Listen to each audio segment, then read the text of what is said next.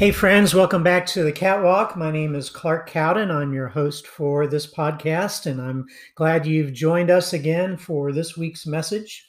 For the month of November, I'm doing a message series called Pay It Forward. We're going to be talking about the things that we have to be thankful for, the blessings that God has given us, and how God intends for us to pass on these blessings to other people.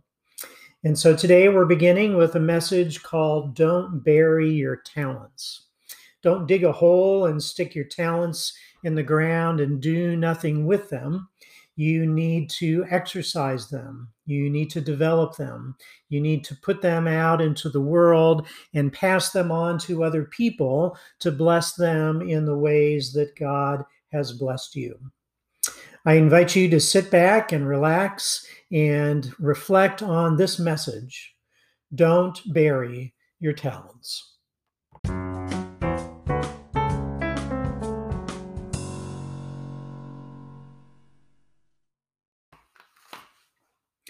When I was growing up, I remember my mom taking me shopping with her to J.C. Penney's. Have you ever been to a J.C. Penney's store? Penney's used to be one of the largest department stores in our country.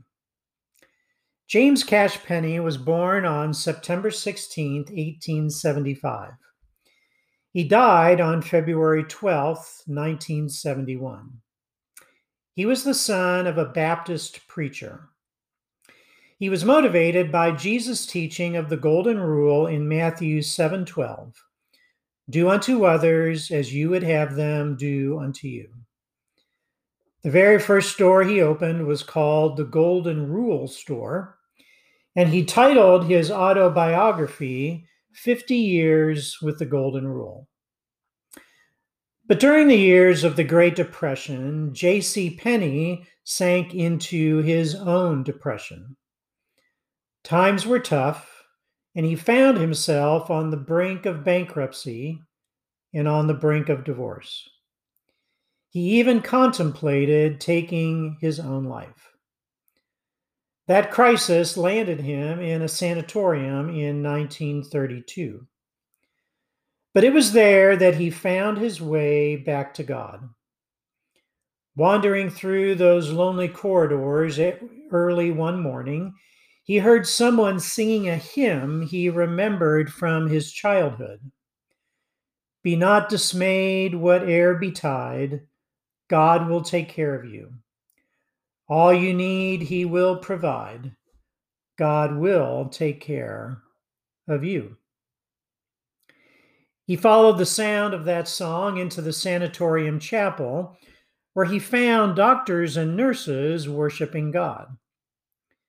Then one of the staff members read the words of Jesus from Matthew 11:28. Come unto me, all you who are weary and heavy laden, and I will give you rest. J.C. Penney found his rest in God that day, and God changed his life. J.C. Penney lived until the age of 95. When he died in 1971, his empire of department stores had become America's second largest retailer behind Sears, with annual revenues of $4.1 billion. But J.C. Penney used his net worth to add value to others.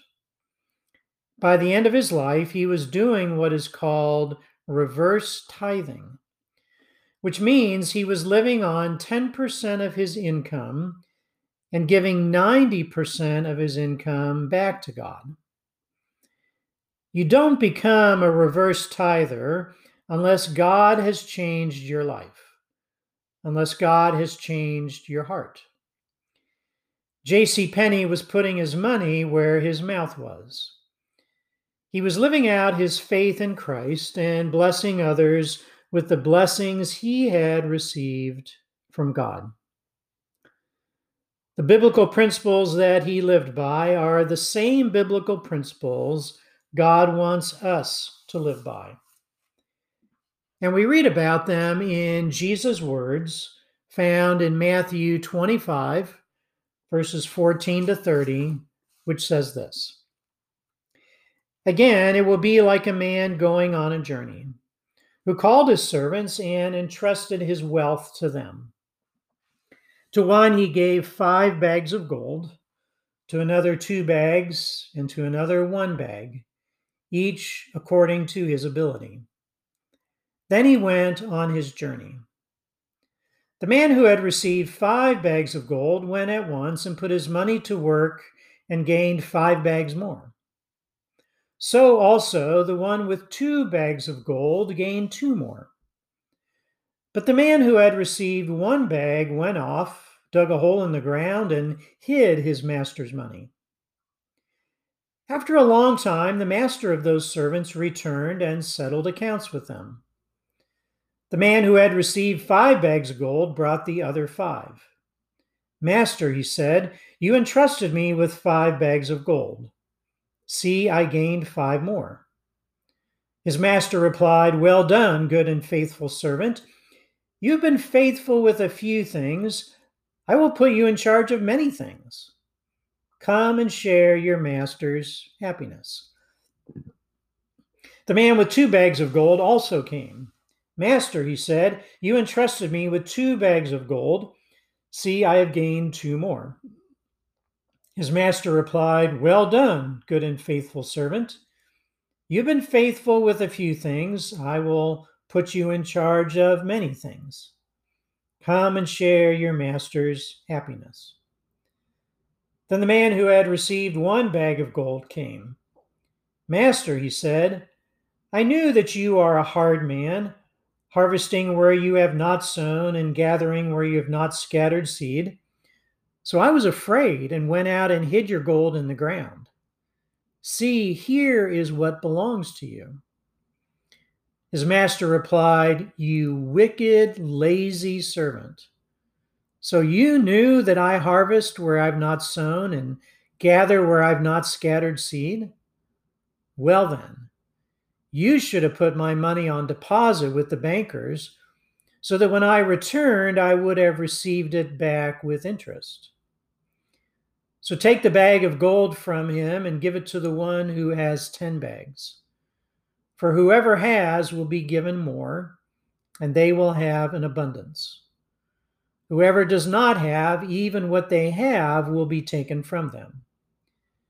And throw that worthless servant outside into the darkness, where there will be weeping and gnashing of teeth. One of the things that we see in Jesus' parable here is that God wants us to have an abundance mentality. In this story, Jesus calls the 3rd man who buried his bag of gold in the ground wicked. That seems a little extreme, doesn't it?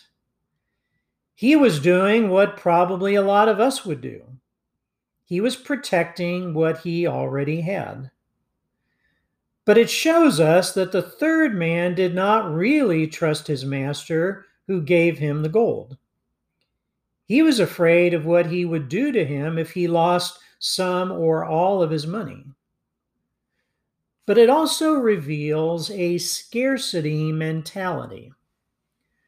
A scarcity mentality operates out of fear rather than faith, and it nets greed rather than gratitude. It's playing not to lose. It's satisfied with just breaking even. A scarcity mentality would never give up 5 loaves of bread and 2 fish, which is why it never experiences miracles of multiplication. A scarcity mentality thinks in terms of addition and subtraction. 5 plus 2 equals 7. If you allow a scarcity mentality to take root, you become like the servant who buried his talent in the ground. You become a cul-de-sac of blessing, and God's blessings will dead end with you. And you start to think that enough is never enough. An abundance mentality, on the other hand, recognizes that it's all from God and it's all for God. It's understanding James 1:17, which says that every good and perfect gift comes from God. This means that we actually don't own anything. In fact, if you think you own something, it might own you. Even your talents and abilities are on loan from God. Jesus' parable shows us that God is the one who even gives us the ability to make money. What God does for you is never just for you. It's ultimately for others too. Like the time when Jesus fed the 5,000 with just 5 loaves of bread and 2 fish, we see that 5 plus 2 equals 5,000, remainder 12. Miraculously, there was more food left over than they started with. That's what happens when you take what you have in your hands and put it into the hands of God. People with an abundance mentality don't direct deposit God's blessings into a savings account. They open a brokerage account that reinvests the dividends in other people. They don't just love to give, they live to give. Towards the end of his parable, in verse 29, Jesus says, "For whoever has will be given more, and they will have an abundance." This is the abundance mentality God wants us to have. God doesn't want us to be scared that we're going to run out of resources. If you share your blessings with others, if you give to others, you will be given more. God replaces our fear with faith. Jesus can change your mind. So, do you have a scarcity mentality or an abundance mentality? A second thing we see in Jesus' story is that he is telling us, don't bury your talents. The master praised the man who put his 5 bags of gold to work and made 5 more. The master praised the man who used his 2 bags of gold to make 2 more. But he criticized the man who buried his talent. The older translations of this text call these 5 talents, 2 talents, and 1 talent. The criticism is directed at the man who did nothing with what he was given. This was a man who had a scarcity mentality. He was afraid of losing what he had. This is the person who simply puts their money under their mattress. This is the person who hides what God has given them. This is the person who doesn't invest in other people. This is the person who lives with the fear of losing what they have. There's an old saying that says it takes money to make money. This actually has biblical roots. It's difficult to make something from nothing. But if you have something, even if it's a little, it's possible to grow it into something bigger. Some people who bury their talents are greedy. They don't want to share what they have been given with others. Some people who bury their talents are ruled by fear. They're so afraid of giving away what they have because they might not have enough. But what actually tends to happen is that when we keep God's blessings to ourselves, over time, we tend to lose them. They tend to disappear. We don't enjoy them because we're not sharing them with others. The more we hang on to them, the more they slip through our fingers. It's a paradox. If you hang on to what you have, you will lose it. But if you give away what you have, you will get more in return. Jesus is asking us, have you been burying your talents? The third thing Jesus is telling us in this parable is to start with what you have. Start small. Don't worry if someone else has 5 bags of gold and you only have 1. Don't worry if someone else has 2 bags of gold and you only have 1. It doesn't matter how much you start with.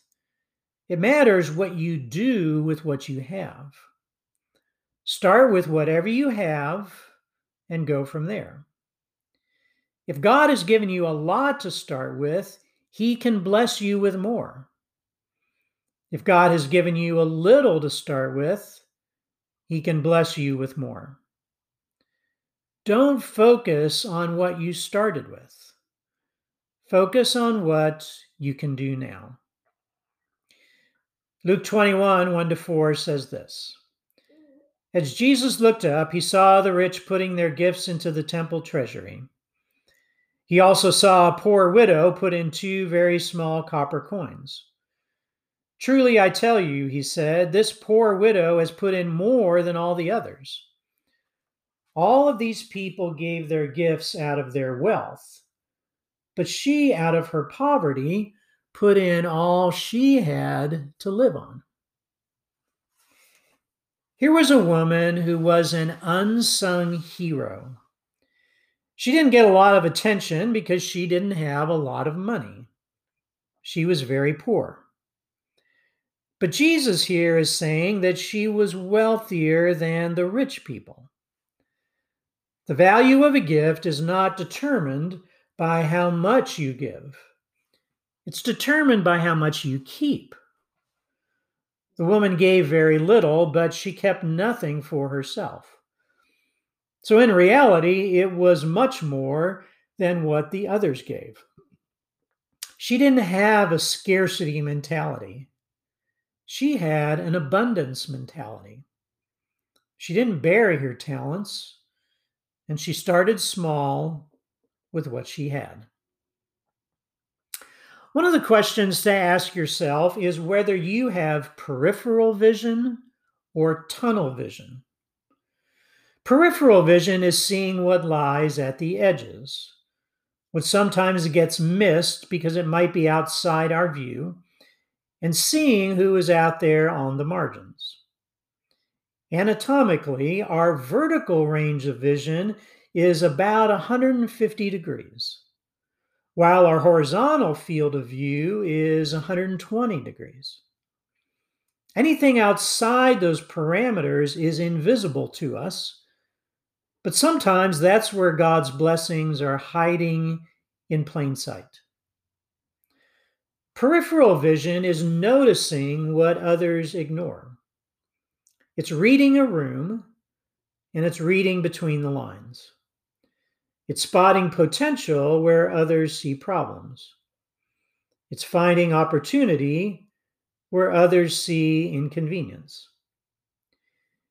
In Jesus' parable of the Good Samaritan, the priest and the Levite turn a blind eye to their brother in need and walk right by. Why? They had vision, but it was tunnel vision. They were so focused on getting where they thought God wanted them to go that they missed an opportunity to be a blessing. Sometimes our religious routines cause us to miss our divine appointments. Sometimes our idea of what we think we should be doing causes us to miss the people God has put right in our path. Why? Because these opportunities often look like inconveniences. But the Good Samaritan saw the need out of the corner of his eye. God is in the business of strategically positioning us in the right place at the right time. He is ordering our footsteps and preparing good things in advance. The person sitting next to you is not there by accident.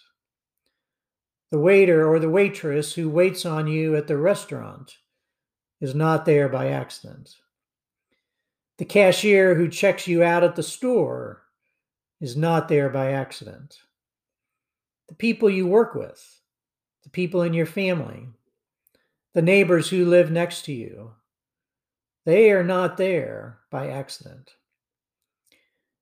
As we grow in Christ, God grows our peripheral vision to see how we can give to others and how we can pass on God's blessings to them. Winston Churchill once said, "We make a living by what we get, but we make a life by what we give." What kind of life are you making for yourself? What are you giving away to others? J.C. Penney was a great giver. He lived on 10% of his income, and he gave away 90% of what he made. This month, I would like all of us to think about the ways God has blessed us and what we have to be thankful for. This is a year where it's easy to forget what we have to be thankful for. With the medical crisis, the political crisis, and all the social crises going on, it can be easy to become blind to all the blessings God has given us. But God has been blessing us in the midst of these tragedies. And God doesn't bless us so we can keep those blessings for ourselves. God blesses us so that we can give those blessings away to others. How can you pay it forward this month? What is God calling you to give? Who does God want you to bless? We are called to be God's missional people who join God's mission in our world as we become a blessing to others. Jesus' parable of the talents teaches us to have an abundance mentality, not a scarcity mentality. He teaches us not to bury our talents. And he teaches us to start small and start with what we have. Jesus keeps widening our tunnel vision and expanding our peripheral vision. Even during a pandemic, even when you are social distancing and avoiding large crowds, what is God calling you to give? How can you be a blessing to others? And how can you pay it forward? God bless. Stay safe. See you soon.